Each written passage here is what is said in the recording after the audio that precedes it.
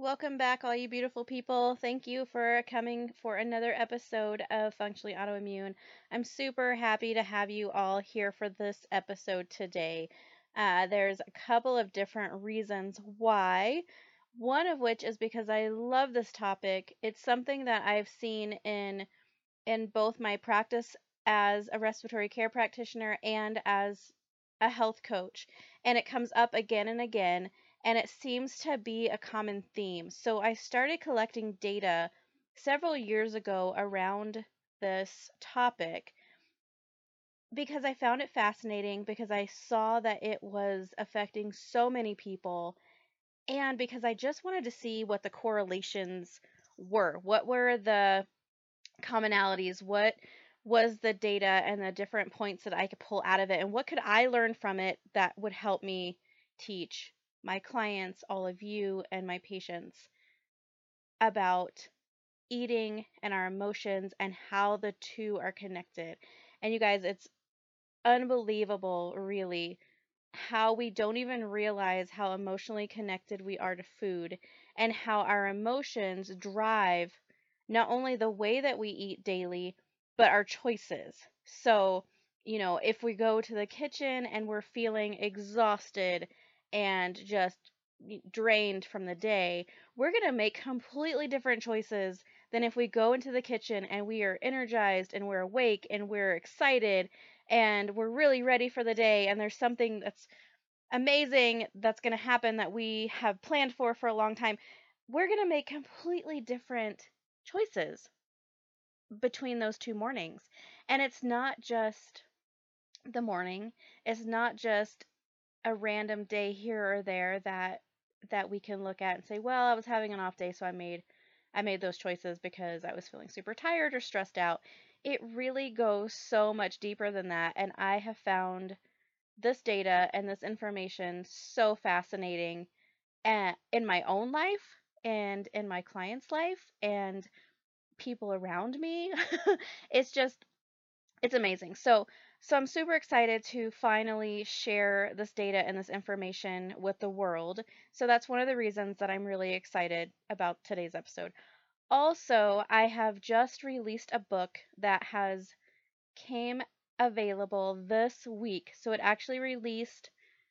released on Amazon a couple days early, but it released on Monday all over. So basically, any ebook app that you have, you can get it. It's not in print yet, it's all ebook. So you can get it on your phone, on your computer, on your Kindle, on your Nook. Any ebook app that you have, you can get it on Barnes and Nobles, you can get it on Amazon, you can get it on so many different places, depending on what you like to use to find books online. So it released. I'm super, super excited. It turned out beautiful. My team that helped me kind of put this together and edited and read and and reread and recorrected and got everything so perfect for it to be out for you guys. I'm so thrilled. And it's a short book.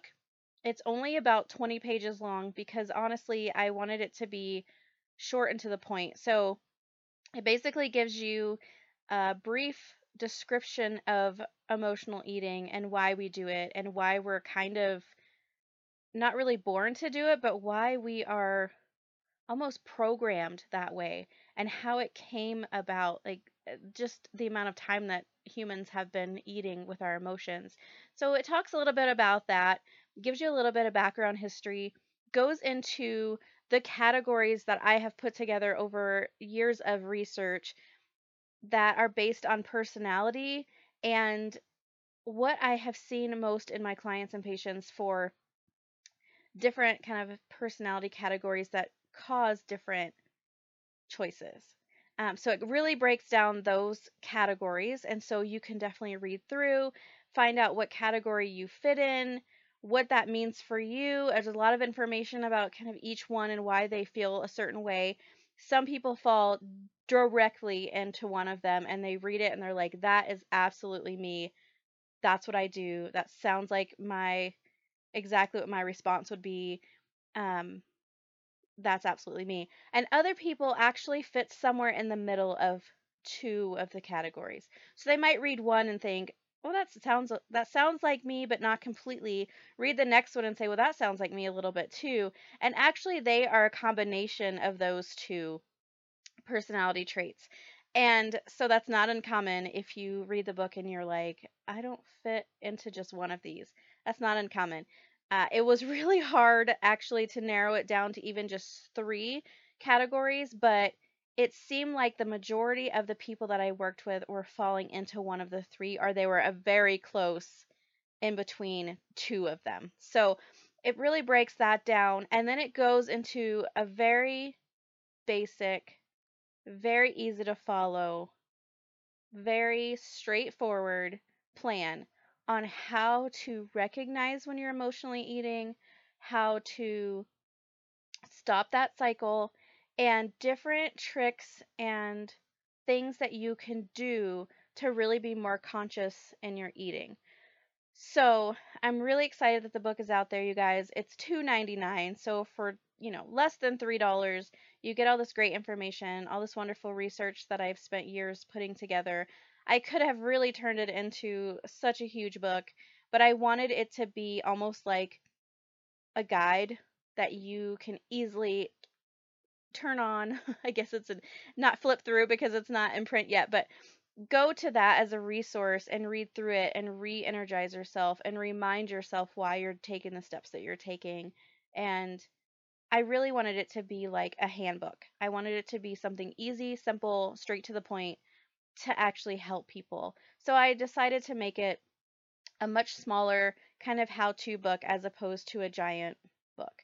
Now, one day I may go out there and write the big book and add a few things to it, and I do have a couple of other books in the works. So it's possible, but I really wanted to get this one out there and I wanted to get it into people's hands. I have seen with just these small steps, I have seen people make amazing transformations in their lifestyle. So it's really super data backed. I have been reading and researching and working with people on this for years, so I'm so thrilled. And I hope that you guys will go check it out. For less than $3, you can get my knowledge basically. So that's why I'm super excited about today's episode. I am going to give you a little bit of information on it. Obviously, I'm not going to read you the whole book, but I will give you a lot of the data, some of the background information, and some things on there because I do want to talk to you about emotional eating today. So, I want to start with this is the question I ask a lot of my clients. And this isn't like a first meeting, a first conversation type of question. This is I've been working with you for a little while. I know you pretty well.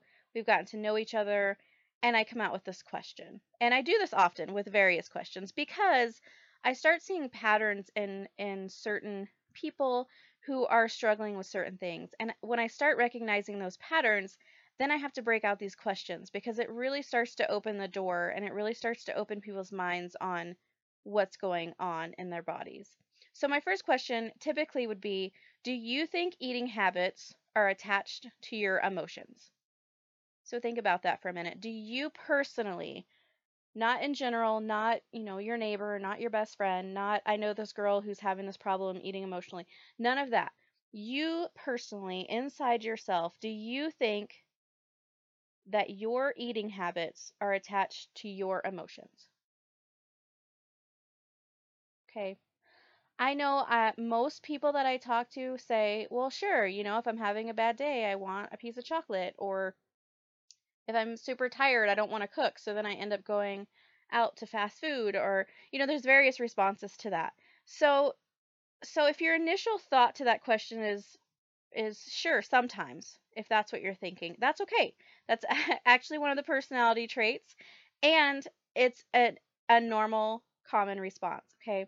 If your answer to that question is no, I only eat when I'm hungry and I only eat what I want to eat, and it has absolutely nothing to do with how I feel. Again, totally normal response. That's okay. It doesn't really matter what your answer to that is because even if you're thinking to yourself, this lady's crazy. I, I'm not in some emotional state when I eat. I just am hungry and I go to the kitchen and I grab food and I eat. That also is totally fine. I have gotten so many different responses to this one single question, you guys, that I can't even tell you how many there are. But what's interesting is when we dig deeper into those responses, that's when we really start to see the magic happen. So let me explain a little bit. So if I ask you, do you think your eating habits are attached to your emotions? My answer to you is they are. Okay? So regardless of how you're feeling or what your answer to yourself is, they are. Okay? Your eating habits are attached to your emotions. We are almost ingrained and taught from infancy that food is happiness, food is comfort, food is support, food is our friend, food is our enemy. The list can go on, right? So we have given this power to food to be almost like a person, right? So we've turned food into a person. Okay.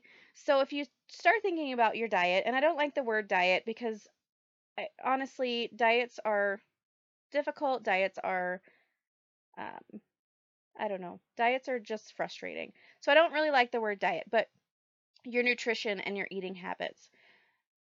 So it's so ingrained from birth, depending on your traditions and how you grew up. So let's say, I grew up in the South. So food for us was comfort. That's why they call the United States Southern comfort food, right? It's because it's super high carb. It usually is filled with cheese. It's usually filled with fried something. And while, yes, there's a vegetable or a fruit in there somewhere, it's usually deep fried, covered in something, or, smothered in something. so so it's completely comfort food. And so I was brought up to believe that if I'm feeling stressed or I'm feeling tired or I'm feeling sad, I have this comfort food, right? It's comfort. I've now given this food a personality. So it's like a best friend. If I'm having a bad day, instead of getting on the phone and calling my actual human best friend, I go to the kitchen and I find my nutritional best friend, okay, for comfort. And so it doesn't matter where you grew up or where you live. If you think in your mind right now, you can think of something that to you is a comfort food. It's something that maybe when you came home from school and were really sad, your parents fed that to you to make you feel better. Or maybe it's just something that you used in college to get through like a really hard test and it comforted you and it got you through the test. There's so many different things that it can be connected to that food has become comfort to you. That's become your best friend when you need comfort. Just like comfort, we also have given food power when we are angry, when we're sad, when we're mad, when we're happy. So think about it. When is the last time, granted COVID has messed a lot of things up, so that's a little bit of a difference depending on if you've had an event during this COVID pandemic. But think of a time that you went to a wedding, a birthday, a celebration of some kind, a baby shower, a holiday, something where you're gathering with people to celebrate something, anything. It could be anything. Think about the most recent celebration that you attended. Was there food there? Your answer is probably yes. Now think about that celebration and think about the kind of food that was there. Was the celebration a theme and so the food matched the theme of that celebration? Was the celebration something that you always equate to a certain food? So let's just say a birthday and there was birthday cake there. So there was a big cake of some sort there. Was it a traditional celebration where there was always a certain kind of traditional food at this kind of celebration? So if you think about the last celebration that you went to and you think about the food that was there, think about how that food made you feel. Did you even pay attention to the food? Did you know that it was there? Did you eat the food while you were there? And when you walked in, maybe you were expected to bring food. Maybe it was kind of like a potluck style, we all bring food to this celebration. So maybe part of it was you got to actually cook or prepare or purchase a special food for this celebration. And so not only are you excited and happy about the celebration, you've then provided this amazing food for the celebration, and there's already amazing food at the celebration, okay? So my point to this is there's almost never a celebration anywhere in the world where there's not food. We have been programmed to believe that to have a good, fun, successful, exciting celebration, we have to have great food, right? If you think about a wedding, so think about the last wedding that you went to. Now, weddings are traditionally different in all parts of the world. So this could look different depending on where you live. But think about the last wedding that you went to. Typically, at the reception, people are fed food. If you knew the bride, were the bride, were friends or family of the bride, you may have been involved in food tasting, deciding what kind of food theme to go with, deciding what kind of food to have. You may have been a huge part of that decision making.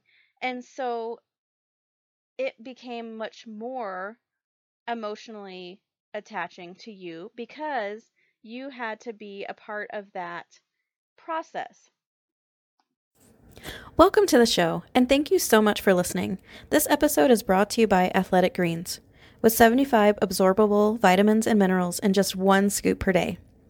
I've increased my energy, immune function, and so much more. AG is a non-negotiable part of my daily routine. For your own risk-free AG plus 20% off and free vitamin D3 K2 supplement, go to www.athleticgreens.com/functionally autoimmune, or look in the notes of this podcast and you can find the link there. Trust me, you want to add Athletic Greens to your day. It makes such a huge difference.